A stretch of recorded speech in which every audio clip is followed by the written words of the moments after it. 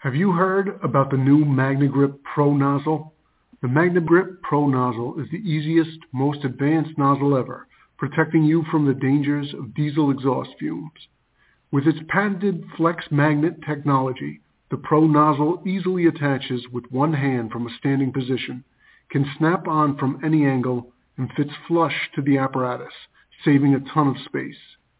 And MagnaGrip is the only exhaust removal system that offers a true 100% seal. For free grant assistance and to learn more, go to magnagrip.com.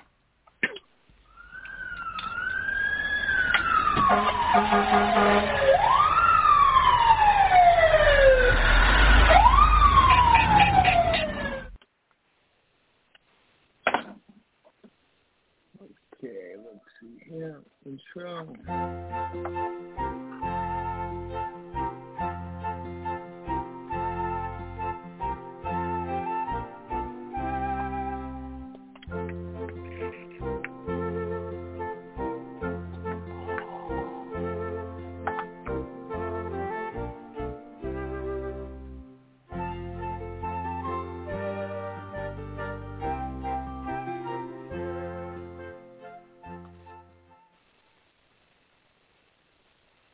Okay, welcome to another edition of the First New Battalion Chief. I'm Danny Sheridan, and welcome. And with me, I think I have Chris. You there, Chris? I'm here, Danny. Can you hear me? Oh, much better. Okay. I know we were doing a little there we go. testing earlier, yeah. And we were having some technical difficulties. It's been that kind of day. I've been having just a few cancellations here and there, and some meetings I was supposed to have, and so let's hopefully we get through this one. So anyway, welcome, Chris. You want to say hello and maybe just quickly tell everybody who you are? Absolutely. Well, certainly, Danny, it's always a pleasure to be on your program, and certainly for the rest of the audience that are out there listening, this is Chris Naum. I got a radio program on Fire Engineering Blog Talk Podcast Radio, or Taking You to the Streets, Buildings on Fire, where we do our discussions and dialogue on building construction issues in the streets and in your town and around the world and such. And you and I have been kicking around for a few years doing some different things, different projects and so forth, and everything that we're going to talk about here tonight as far as building construction and some other activities as we lean into our programs on reading the buildings. It's all cool stuff. Thank you, Chris. Yeah, I just posted something on Instagram. Let's see, I'm saying a lot. You're not supposed to say and here I am saying I must have had about 10 already, and we're not even a minute into the program. So we'll stop with the So, that being said, I did put on a photo of a building that I had a fire in probably a few years ago, and it's been renovated, and you look at it now, and it's got like this kind of skim coat on the outside. And yesterday, actually, here in my town, I was in the tile place, and I was talking to, the worker there, and I told him, I said, your building is deceiving. It looks like it's what we'd call a type 3, but meanwhile, it's a total lightweight mess, and that's one of my I want to say pet peeves, for lack of a better word, that we have these buildings now that have this one look, like this certain, let's say, a brick face or some skim coat on the outside where maybe it might be covered by, we call it EFIS, right, that foam insulation on the outside, like with a little skim coat on it.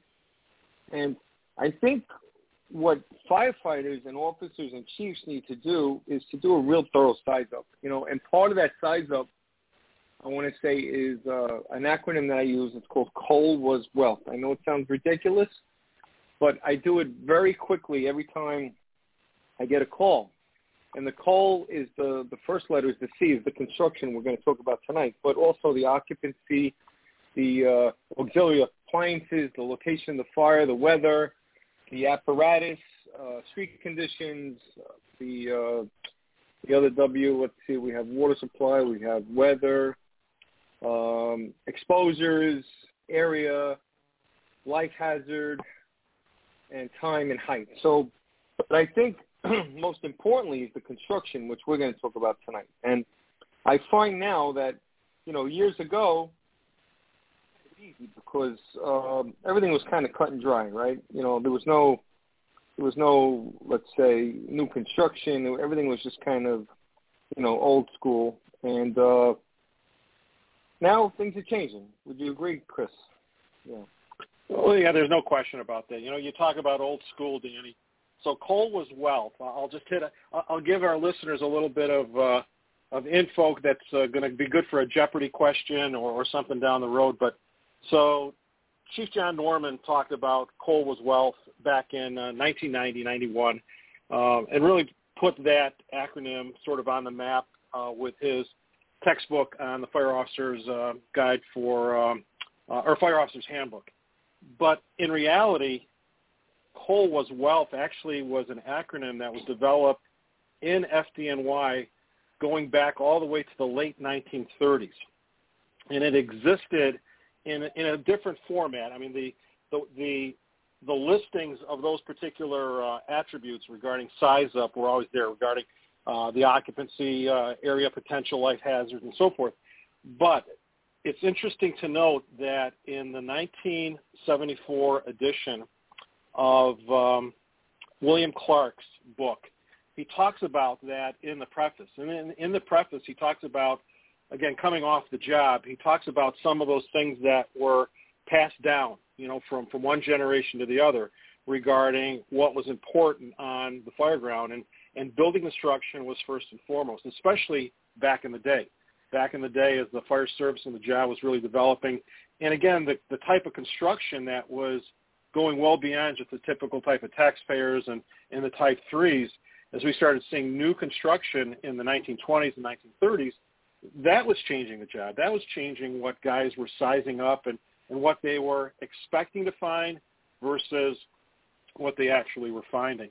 So in today's environment, we're seeing a lot more hybrid construction. We're seeing exterior facades that don't necessarily represent the internal structures and the construction and the application of that building. And that's part of the challenge. Part of the challenge is being able to have a set of eyes, some experience, some knowledge, and some insights, and sometimes just that gut check based upon experience that is giving you some indication that you've got to be verifying and validating as you get into the structure, as more information is being transmitted, both at the command, at the company level, at the firefighter level. Everybody's communicating and giving some canned reports and some other insights that's helping to define what we're actually getting involved with and into.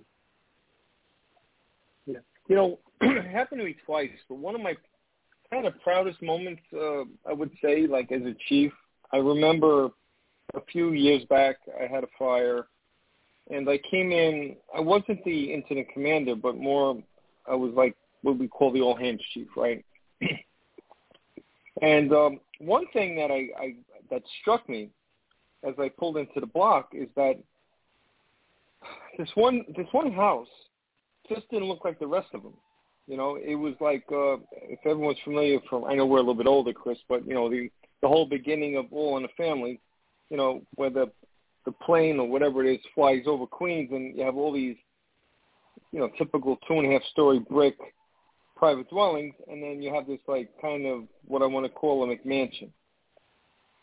So as I pulled up, as soon as I got there, I looked at the chief that was running the fire, and I said to him, hey, Paul, I said, is this lightweight? And he had no idea what I was talking about. He said, well, I have no idea. So I got on the radio, and I transmitted to the captain. I said, hey, Timmy, we got lightweight in this building? And he got back to me, like, almost immediately. He says, hold on, Chief. And then he, yep, it's lightweight. So that changed the whole game immediately, because now we went from, like, our kind of thinking where we have plenty of time, 20 minutes or whatever you want to say, and where that drops dramatically, our operating time. Well, that's the game changer. You're absolutely right. I mean, that becomes the game changer. If we're able to identify either based upon assumptions or based upon some better intel that's coming from the fire ground, interior or exterior, based upon the 360, the 180, any visuals, any rooftop over the edge viewpoints and so forth, or getting into the structure and opening up, being somewhat more invasive, opening up the walls, popping the ceiling, and in some instances, for our newer construction, opening up that floor as early as possible to identify what we have or what we don't have. We're either premising that it's one thing and it turns out to be something else. And if it turns out to be something else, especially in a hybrid, lightweight, both wood or even light gauge metal, it's a game changer because you're not dealing with a Type 3, you're not dealing with a Type 2, whatever your classifications are that you're using in your jurisdictions. Typically we talk about, type or class 1 through 5, and obviously in the New York City metro area and some other areas along the East Coast in particular, there's a little bit of a variance in how we classify and what we call our buildings. But ultimately, the game changers truly are that hybrid structure that has a mixture and a predominance of one type of construction versus another, and it's all related back to time. Are we going to give ourselves an opportunity to be able to control that fire before we have either a compromise or a catastrophic failure of a floor or roof system or some other component? And when we're dealing with the lightweight engineered systems in particular, or those hybrids, they really become challenging from the company and command level standpoint. Yeah. Chris, it's all fine and well. I mean, if the fire's contents, we pull up and it's a bedroom and let's say it's a mattress and maybe the dresser's going or whatever, and it's all good. But, once that fire gets into the structure, right, when it gets into the walls or it gets into a void, now once all these, these members, these trusses or these lightweight material, building materials are exposed to the flame, now that just decreases our operating time drastically, So I think we have to, we have to discern between whether we have a content fire or do we have a structure fire. Because once it gets into the structure, I think that's where this all comes into play, like this construction. Because we could have a fire and a void in a Type 3, and it'll spread, let's say, and it'll be of concern. But I wouldn't be worried as much for potential for collapse as I would if we were dealing with something like was a truss or a laminated beam or whatever. And well, even just in terms of the terminology, if we talk about structural components of our buildings, it used to be pretty straightforward. We've got beams, we've got girders, we've got joists, we've got all of these hierarchies of structural systems, and each of those components, depending upon what it's made out of, whether it be wood, concrete, steel, protected, unprotected, timber, or lightweight, they're all affected by either the heat impingement or the flame impingement. And there's a duration of time in which something can happen. Either they're going to bend and move, or something can end up failing. And if there's that failure, it's either an isolated part of that taxpayer or that Type 3, or it's catastrophic. I think what we've learned with some of the insights from UL and NIST, especially back in 2005 when they gave us the insights on modern construction, lightweight engineered, the floors and roof systems, that first UL study, we're looking at time frames of that 4 to 6 to 8 minute duration in which not just a component or assembly ends up failing, but a large catastrophic failure, especially when we talk about lightweight wood or system construction. So it gets back to being able to read and identify aspects of the building. But I think when you use that analogy, talking about all in the family and looking at an area, I think everyone's first due has consistencies in housing and commercial stock, whatever and however your buildings have been built over generations or eras of time. And we either have some outliers where there's going to be a series of buildings sometimes in a particular area of your first due or a particular battalion or jurisdiction that represents new construction, or there's going to be this marriage of old and new. it's interesting to note, I spend a lot of time down in the Philadelphia area, and the Kensington section of Philadelphia in particular, very, very old school. When we talk about housing stock, just your very common Type 3 row frame and row house, both wood frame and brick and joist Type 3s.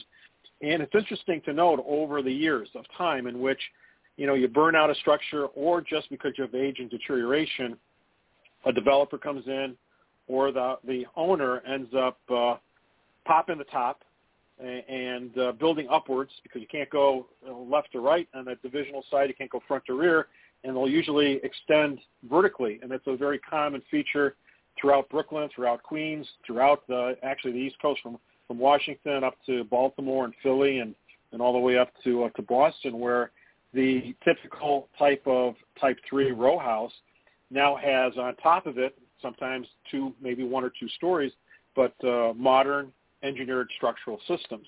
Or in the middle of a row house series of settings, that middle of the row or the middle of the group or end of the group suddenly becomes a new piece of construction that doesn't fit in with everything else. So it's a challenge. It's a challenge to try to identify it, and then it's a challenge to ensure that the companies are implementing the right tactical approach. That goes back to what you mentioned, that time duration, that tactical window. You can't give yourself 20 minutes of operational time when the building is really dictating that you've got 10 minutes or less of operational time before some potential adverse condition. Again, compromise, collapse, again, whether it be isolated or something very, very large. But especially when we talk about hybrid construction, both in the commercial and residential multiple occupancies, it's much more prevalent that a catastrophic system failure is going to occur versus a recoverable, isolated type of condition of just a small parapet or some type of a structural beam that pushes out, and we've got a minor condition out there. But that building read becomes challenging at best, which is really what we're talking about here tonight. Yeah. Chris, you made a really good point, and maybe for the public, for our audience tonight, Chief Dunn in his building, what we call the collapse of burning buildings, talks about the hierarchy in the building construction. Maybe you want to walk us through that and maybe explain what each one of those components are, and then we'll talk after about maybe where this lightweight fits in. Well, so when we talk about, again, we're getting back now into what we call building anatomy. We get into structural components of a building, and all buildings have this hierarchy of construction. And in its simplest form, the hierarchy is going from something much more massive in size or construction and or features to the smallest component. And typically the most robust section of a building is going to be the lower floors of a structure. Normally, it can even be a one- or two-story taxpayer, but the larger the building, the more lighter the upper floors and construction may be, because they are actually carrying the least amount of both live and dead loads, the structural loads of the building, carrying the loads of the live conditions within the building. If, as we proceed down along the various floors of a structure, the lowest level floors are normally going to be the thickest. You're going to have the largest cross-section of structural elements in that building because they're carrying the largest degree of weight that supports all of the structures. So this hierarchy of construction really is first, it's a foundation of understanding how that all works, because I'll give you the example, and we'll utilize steel frame construction. So for a perimeter wall or a larger support element of a hierarchy of systems, you've got an H column. An H column typically is constructed of structural steel. It has like the letter H designates that column has an H cross-section configuration. As you proceed up through that H column may be supporting a horizontal steel girder. And that steel girder has depth, and that depth is carrying the load of other systems above it. The next part of that might be a steel beam, and that steel beam is carrying some additional loads, but that is resting on top of that steel girder, and that's on top of the H column. Well, the steel beam may be carrying a steel bar joist, and that steel bar joist again is spanning typically in a 90-degree angle, and that's resting on top of the steel beam. That's resting on the steel girder that's connected to the H column, and then on top of that, and again, let's take a look as we're going up to the roof system. The steel bar joist may have let's say a Q deck. It may have a steel C channel. And on top of that is a steel purlin, and then on top of that might be a steel angle, and then a roofing system. So it's the smallest piece that leads to the next largest, and subsequently to the piece that's carrying the most robust. And it's important to note. So even something as simple as some of our Type 3s. So we talk about brick and joist. I'm not sure our listeners are aware of is that in a multi-story Type 3 building, the lowest footprint at the foundation of that brick wall may be upwards of 24 inches in width, multiple widths of brick that's carrying this load. But if I've got a 5-story walk-up, the top floor of that walk-up at the 5th floor level, that cross-section of the brick wall might only be 8 inches. So it's 8 inches, and about halfway down it goes out to maybe 16, and at the foundation it may be upwards of 24 inches in thickness because it's carrying those loads. So you actually have a smaller footprint of the rooms at the lowest elevation, lowest floor, and sometimes a little bit more square footage up the upper area. But it all goes back into, again, the structural loads that go into the structure. Yeah. Christian, I'm gonna take a second real quick. I forgot to do this earlier, and then we'll move on. Our call-in number is 760-454-8852.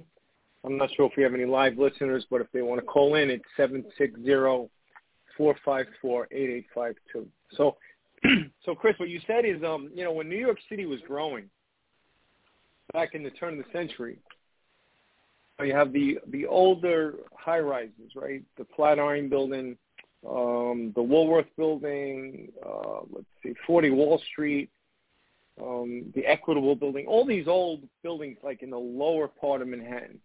Same in Boston, maybe I would imagine in Philly, like, anywhere up the East Coast. You're absolutely anywhere right. Up the East Coast at that era of time, the same kind of things were affecting construction and the development, again, because of technology and so forth that was coming about.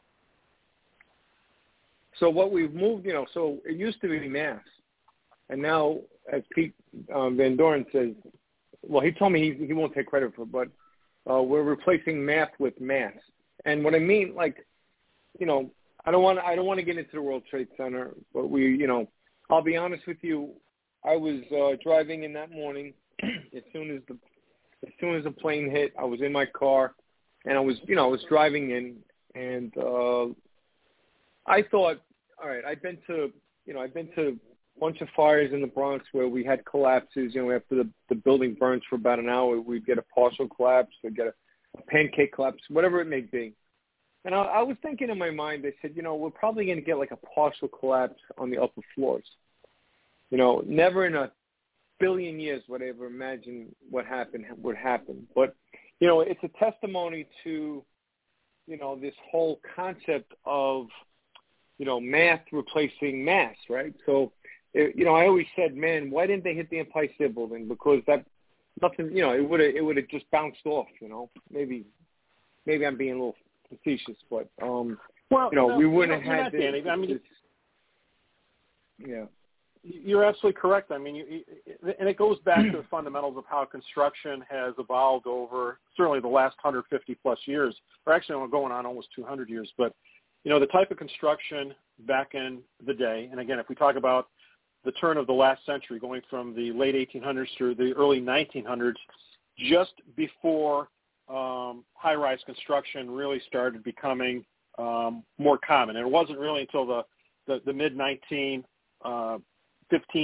20, and 30 era where we really started seeing the scale of engineered construction, the introduction of cross-sections of structural steel. But, the aspect, old buildings are built with mass, and new buildings are being built and again, we're talking about hybrids and engineered structural systems, but hybrids that utilize both light gauge metals, some structural steel, some type of engineered wood. They rely on engineering, and instead of mass and compression with our older structures, they are dealing with, again, engineered systems, and instead of compression, it's all based on tension. So it's a different concept of construction, different concept of hierarchy of structural elements, and it ends up leading to a different type of building performance. And that's where I think all of our listeners, especially at the company and command level, need to develop a very pronounced and appropriate level of knowledge of how to understand construction and number one, have more construction training, formal construction training, and be able to apply to the type of experience that they're gaining in the streets, in their first due areas, their battalions or districts, and then put those things together, because there is no one single book out there that you can learn all of this stuff from. Each textbook, each manual that's fire service related, as well as the extensive amount of other books that are from the engineering and architectural side, they all lend themselves to gaining this type of insights to be able to size up and read and determine, again, the appropriateness of operations at the tactical level of what we're going to do. No longer can we just look at that building and just say, I've got anyone from type 1 or class 1 through type 5 or class 5 and call it a day and be able to go to work. It is much more complex, and there's much more potential for error in reading those buildings based on the era in which it was built that may cause some problems when we're working the jobs. And we're seeing this time and time again in after-action reports, NIOSH reports, and sometimes the stuff that we never hear about. It's those close calls and near misses that guys are seeing day in and day out across the United States, across the North Americas, that no one is talking about, because they're talking about them at the kitchen table, in the house, maybe on the shift, but they never get much more beyond it because it's just a day in and day out type of an occurrence. So it's a challenge. It's a challenge that's out there. Right. So what I want to talk about in a few minutes is the difference between the warning signs of collapse and the causes of collapse. But one thing I can tell you from firsthand experience, right? I was in a tower ladder in 17 truck for 5 years, and I've poured thousands upon thousands of gallons of water into a vacant building. And I could tell you, we've been back to the same building sometimes 5 or 6 times. And, the inside, the 2x10s, they would get alligatored, and, they would get eaten up and, might get a partial collapse, but it was not, let's say, a common occurrence, but eventually, we'd get a collapse. But, it'd almost be caused, maybe I would take the stream and you would just play it on maybe one of the B wall, I call it the exposure 2 wall, and, you just knocking the bricks off and whatnot. But these buildings were so strong. I mean, today I work in Hunts Point, and I look at all the buildings around me, and I remember 35 years ago when they were all vacant, every one of them. And now they're all rehabbed. So what I'm driving at is that what's really scary, let's say, is that we were doing a drill. I was doing that remote tactical for a while. I was doing some part-time work down at the Fire Academy. We was doing remote tactical training, and we went out to a building that we had a third alarm at. It was a top floor fire, and it burned through the roof, and we lost part of the roof. And we came back, and what they had done, and I'm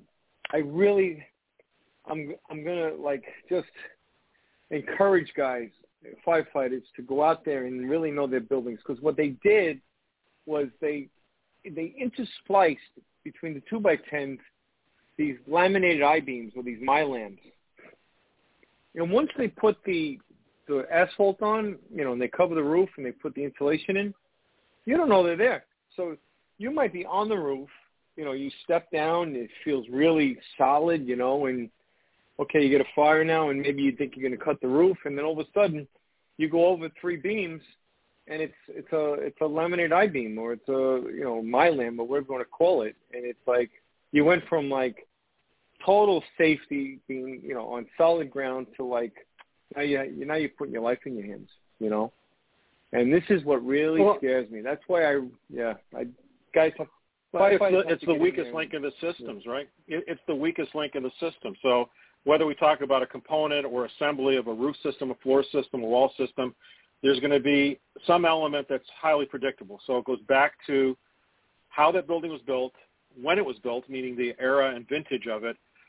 How was that structural anatomy of that building put together? Do I have fully dimensioned floor joists and roof joists that are pocketed into a very robust brick masonry wall?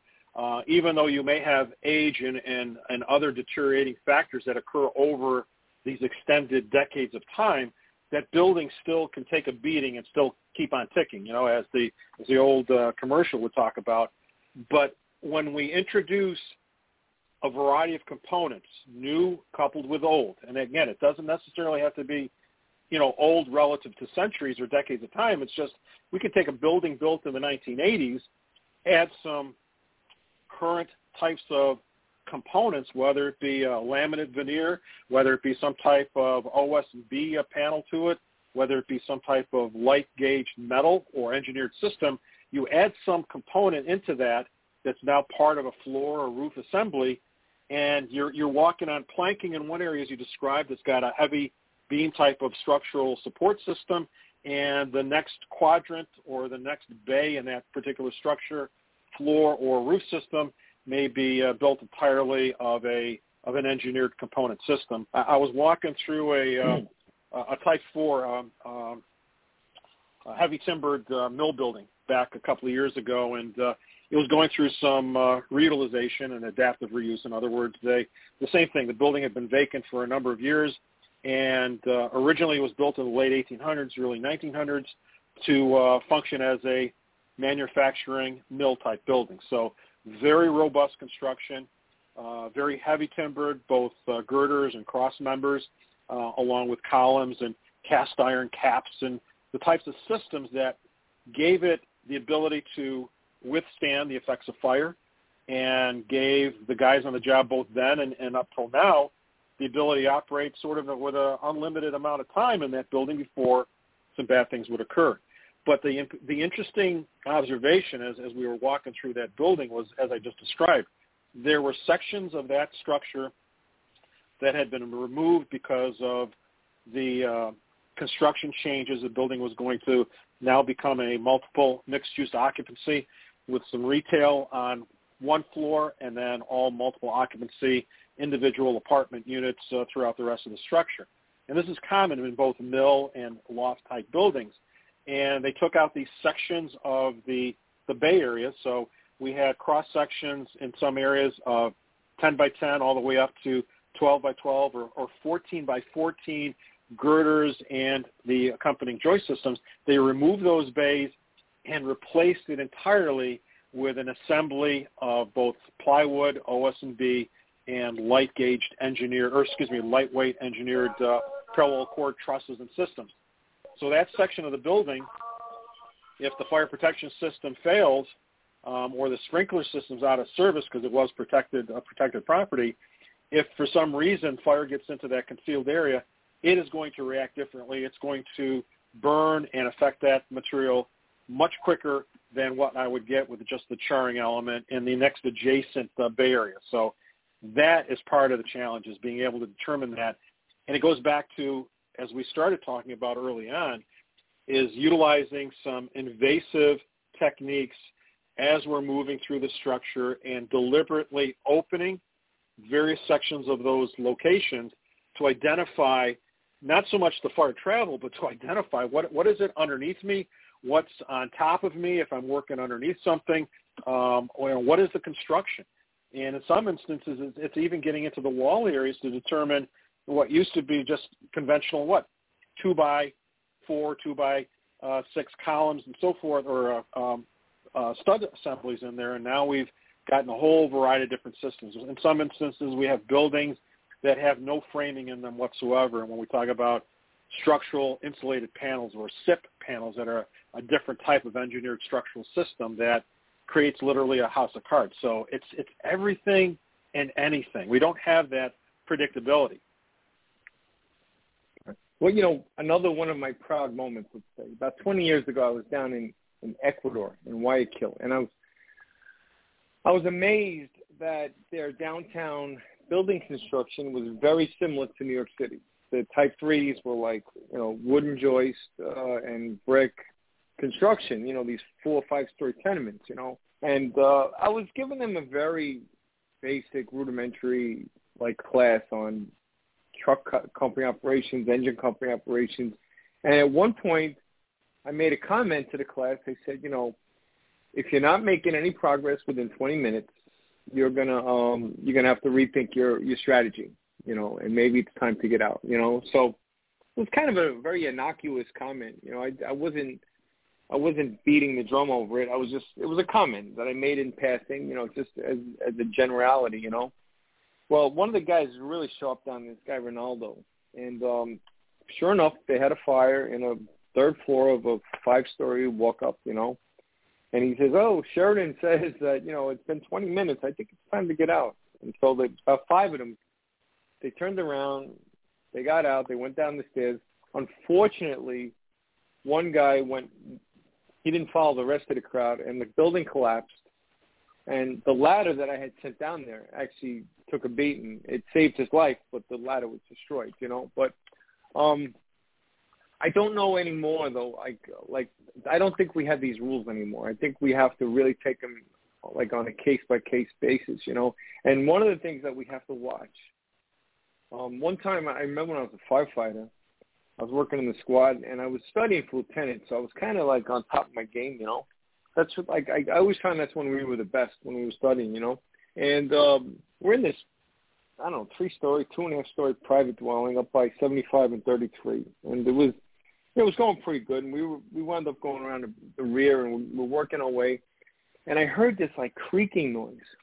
You know, I was kind of reluctant to say anything, but I got on the radio and said, you know, squad, I said, you know, I'm hearing some creaking noises. And the chief pulled everybody out, just on what I said.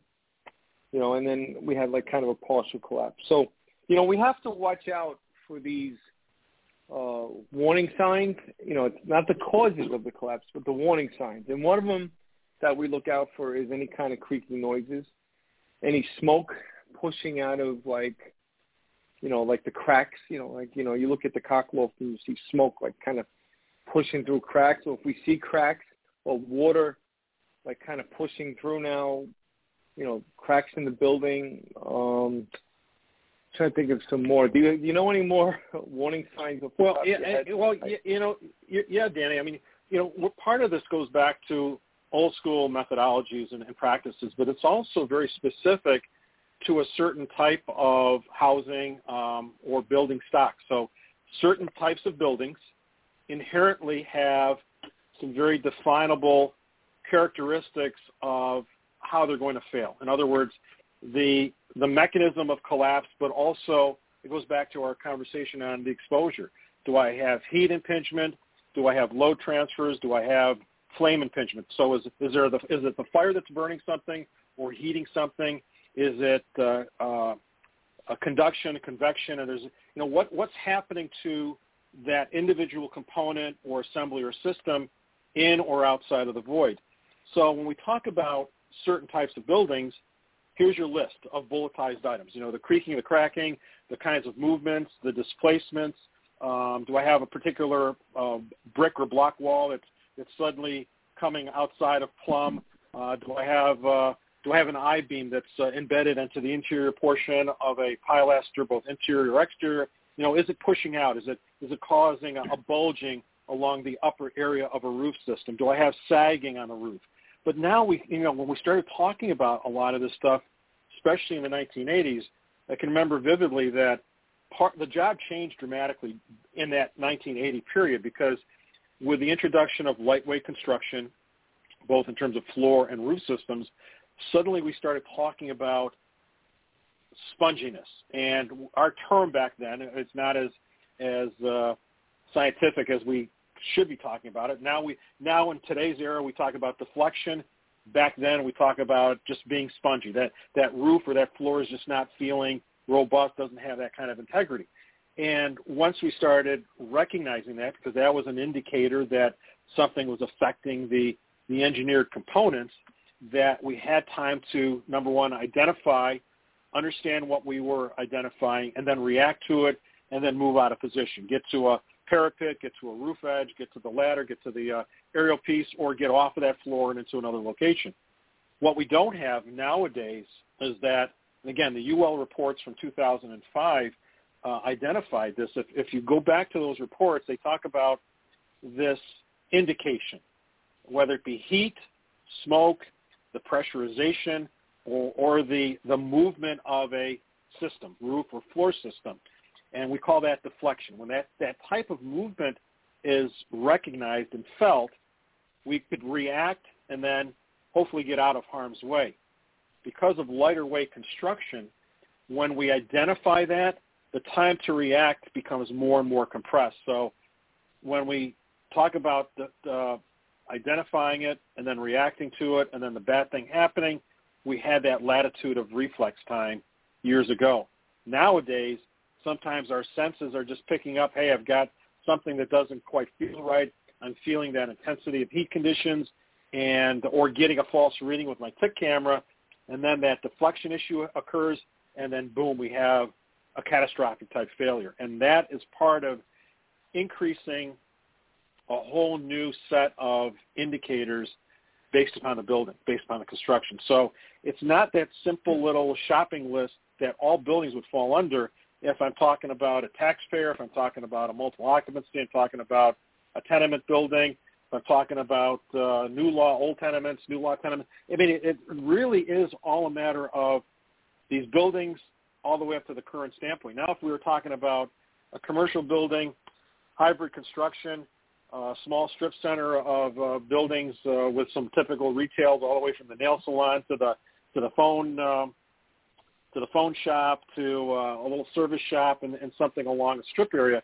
Again, it's going to be, what's the construction? Do I have got light gauge metal? Do I have bar joist? Or do I have all lightweight engineered construction and systems in there? There's going to be a different set of parameters to read. It might be the intensity of the fire. It's the fire in the truss loft. Is it running the voids? Is there something that's evident? And sometimes it's going to be as simple as, hey, I've opened up the roof. Ladder company's opened up the roof, and I've got any type of degree of involvement, any type of charring based on its location. That may be an indicator to, again, exit that roof or just reposition ourselves. So my adage is this, is there's no longer a cut and dry approach. It is a continuous running list that has to be applied to the building and its construction, when it was built, and put those things rapidly together. But you started that list. It is a running list. I mean, but it's no longer just a half a dozen sort of bullets. It suddenly becomes a series of lists that we've got to be able to memorize and intuitively be able to apply to what we're experiencing on the fire ground. Yeah. I'm going to throw a curveball at you, though. So we still have loads of buildings like this in New York City. We call them H-types, right? They'll take two tenements, kind of join them together with the throat.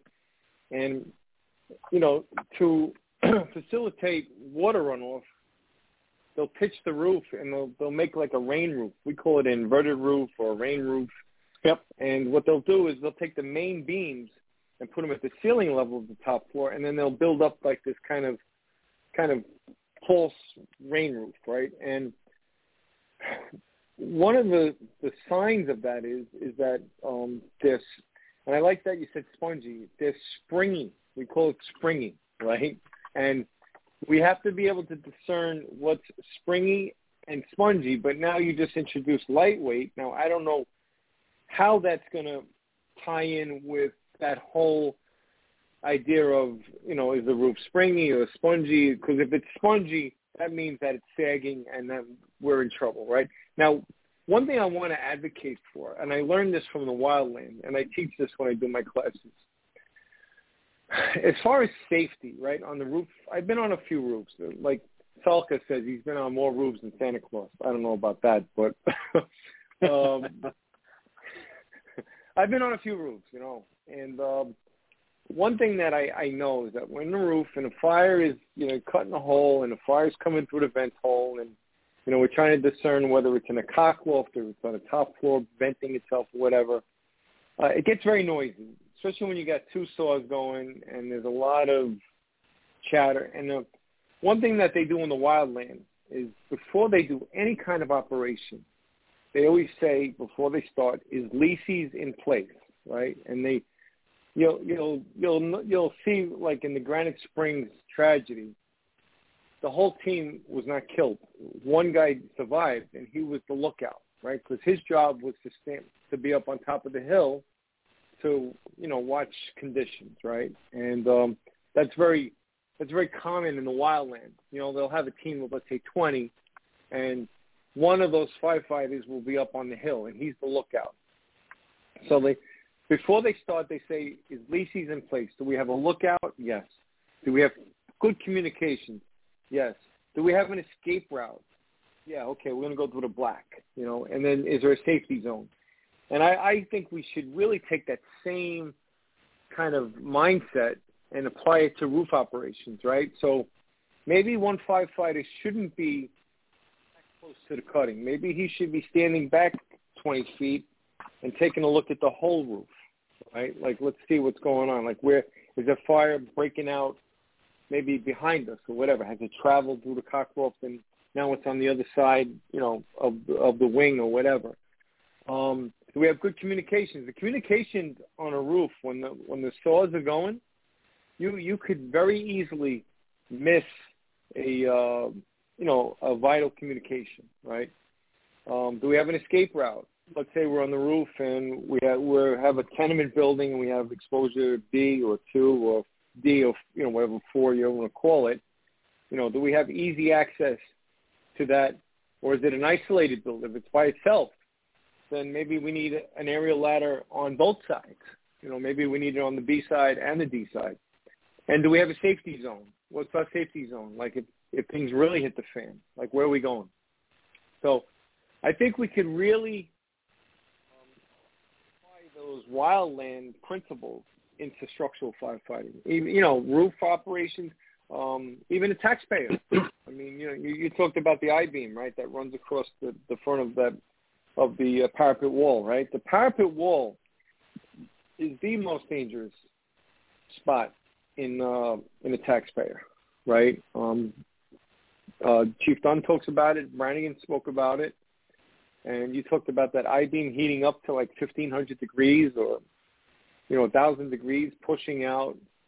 And then all of a sudden it pushes out. And then now we lose the stability of the roof. And then we have a major collapse, right?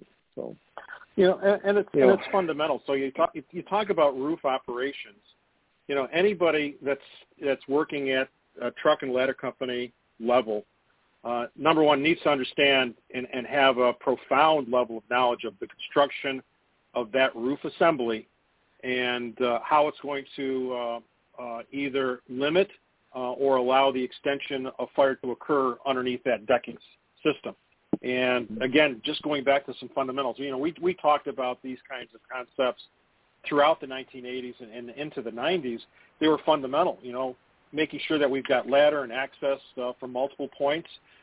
Your point of access to that roof may not be your point of egress, depending upon the degree of fire travel or the degree of degradation. In other words, you've opened up that roof in a particular area. Now fire is extended to it as designed, based upon that tactic, but it's also resulted in some deterioration of the integrity of that area. So what's going to be the next safe zone? What's the next bay? Am I going to drop down to some other corner? Do I have access to another roof? How far down is it? I mean, it's fundamental to it. A lot of departments do an excellent job of extensive laddering, both in terms of ground ladders and the use of aerial devices. And again, when you're seeing multiple points of access and egress, that is all really critical of being able to survive adverse conditions on that roof. And then again, sometimes it was an interesting job that occurred last year out in Omaha, Nebraska. And I had gotten some information back from one of the BCs, multiple arm fire, and it was in one of the more newer types of podium construction where we've got these massive multi-story, multiple occupancy buildings. We see them. They take up almost entire or sometimes greater than city block areas.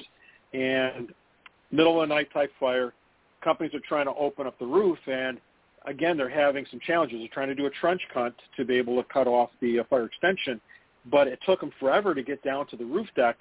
And when they got down to the roof deck, again, between the insulation and the various types of boards and other systems that were there, they thought they were at the roof deck, but in fact they weren't. It was just the first layer of that secondary roof, and then come to find that there's another system underneath that.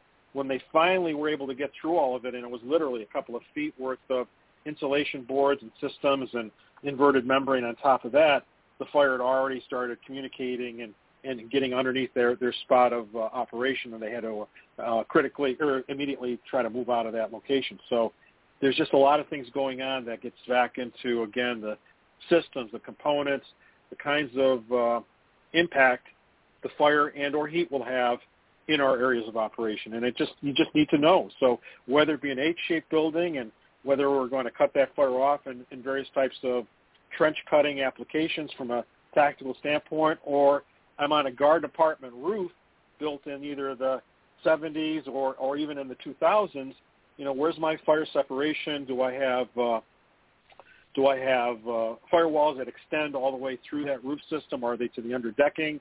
What's going to cause that fire to communicate or stay into an area that I'm trying to confine by working underneath and on top of it? And then number two is just understanding, do I have the availability of time to tactically engage, whatever it may be, do vertical ventilation and just working off those systems. And in many instances, we either do, and we just know because of our experience with those building types, or we're recognizing that we're being challenged that changes our mode of operation. I'll just add one other quick thing here, Danny. You talked about the observer. So back in a different era of time when we had more robust levels of staffing, usually the company officer would stand sort of in the background and be the observer.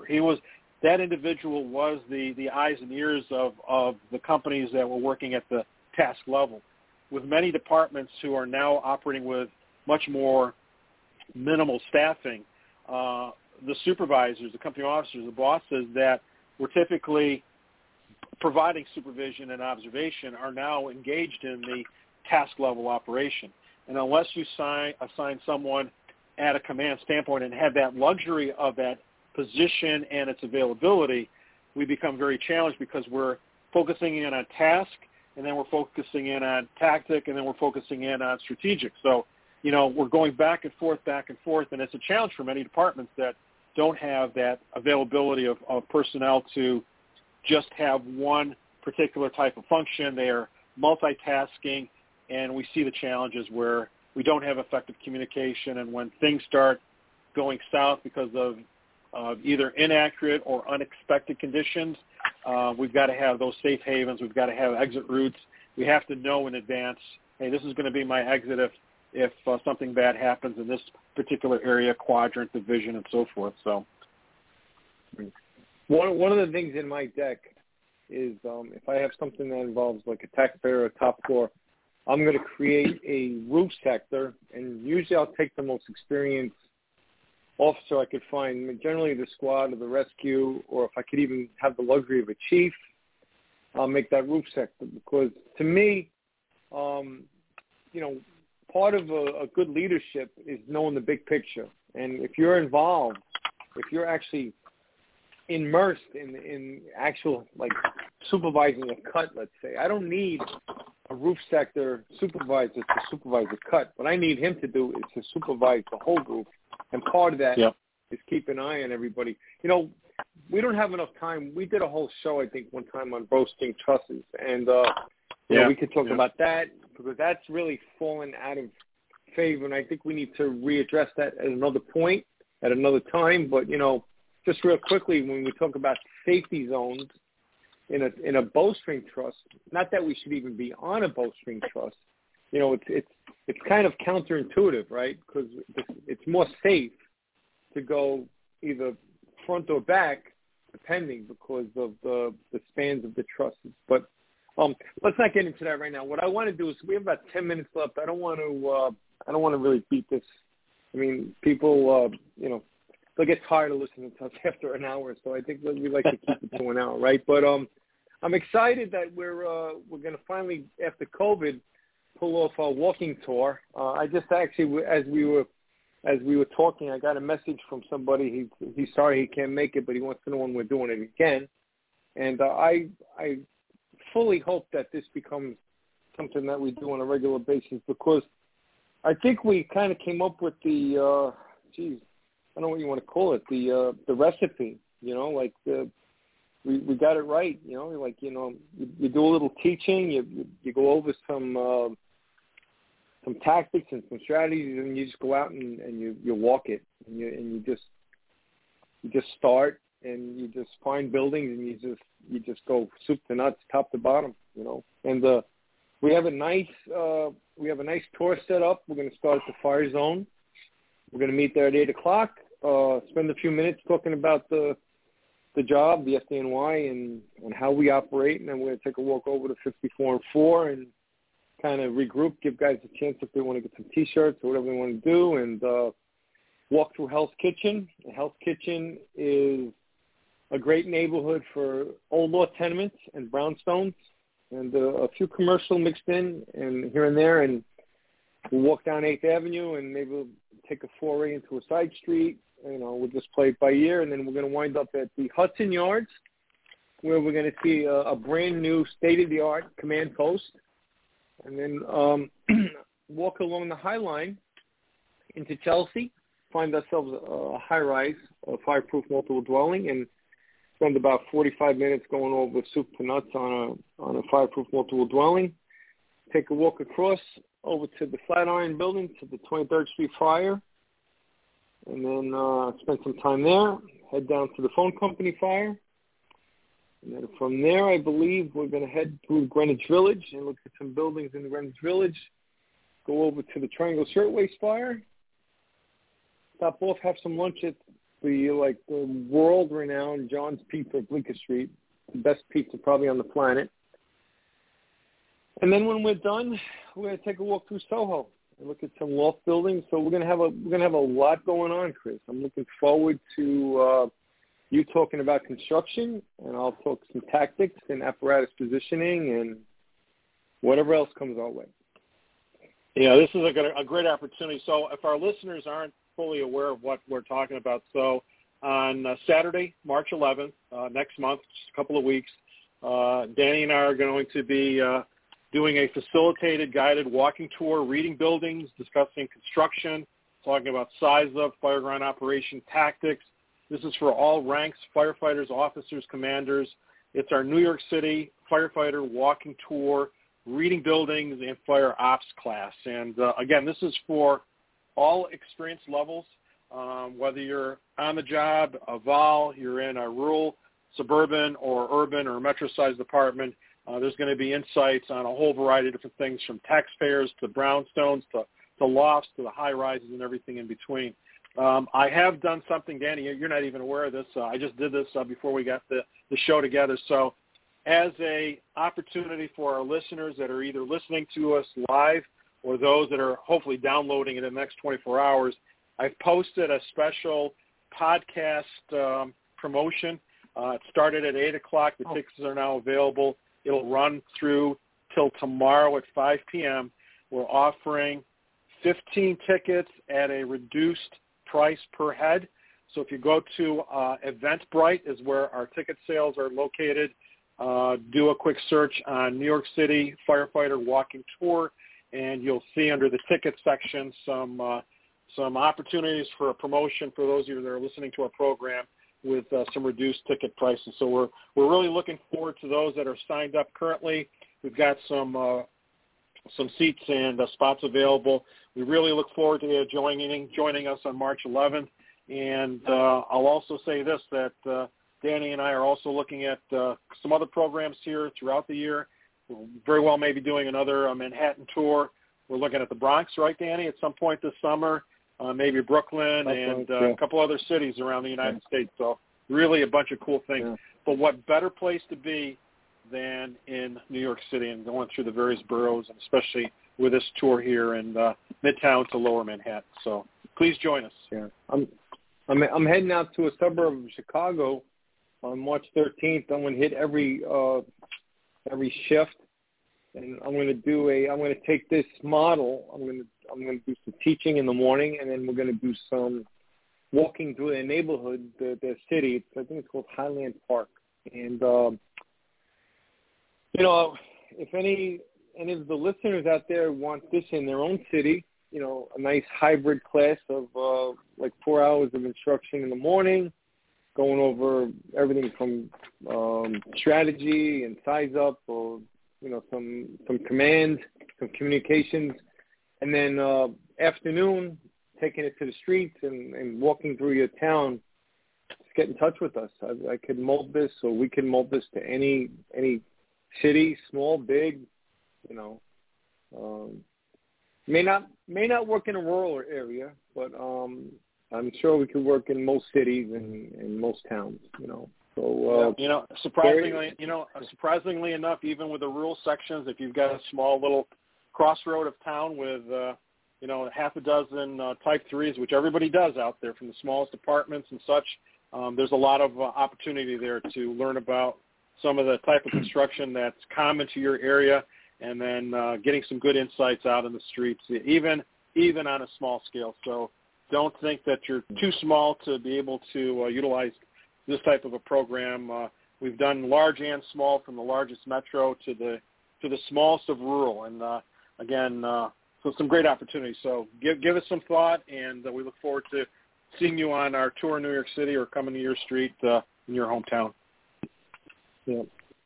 Chris, when we booked this date, we didn't realize the significance of the date, but do you know what March 11th is, why it's significant, and especially with our tour?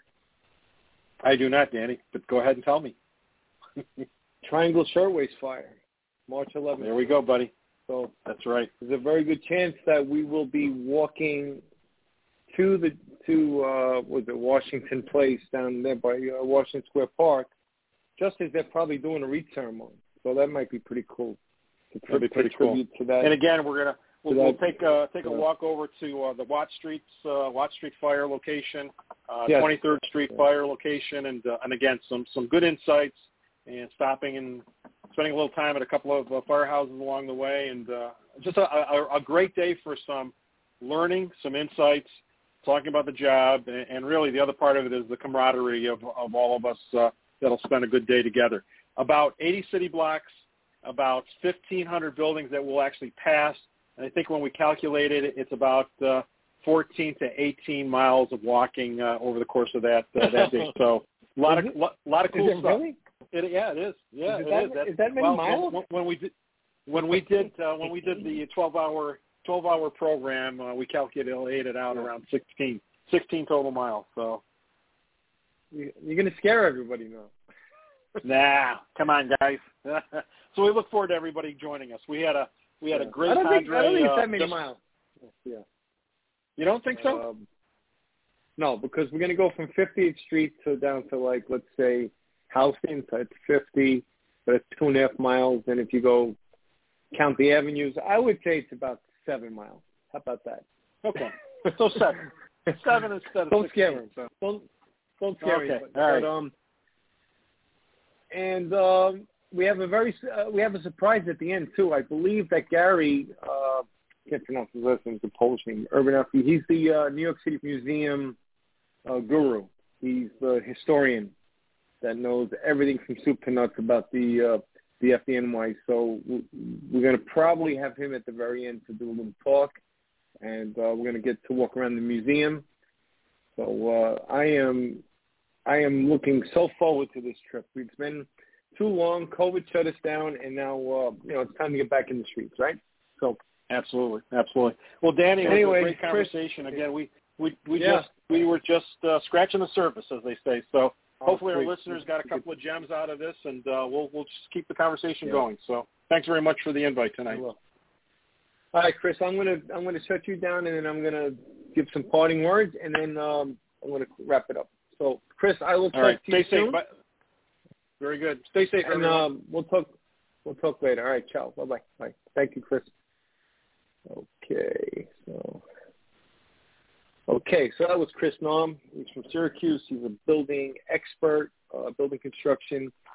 I know a little bit about building construction, so between the two of us, we're going to do some tactics and we're going to do some building construction, and it's a great tour. It's just it's very unscripted. It's very it's just like spur of the moment type stuff. We see a building that we like, we talk about it, we apply ladders 3, and we apply all sorts of multiple dwelling tactics, strategies. It's for a chief, it's for a firefighter, it's really for anybody. It's even for anybody that just wants to take a walk and learn about some historic fires in New York City, like the 23rd Street fire or the phone company fire and the Watt Street fire, some fires down in the Hell's 100 Acres. So it's just chock full, crammed full of information. So with that, God bless you all. Be safe. And until next time, I'll see you on the radio.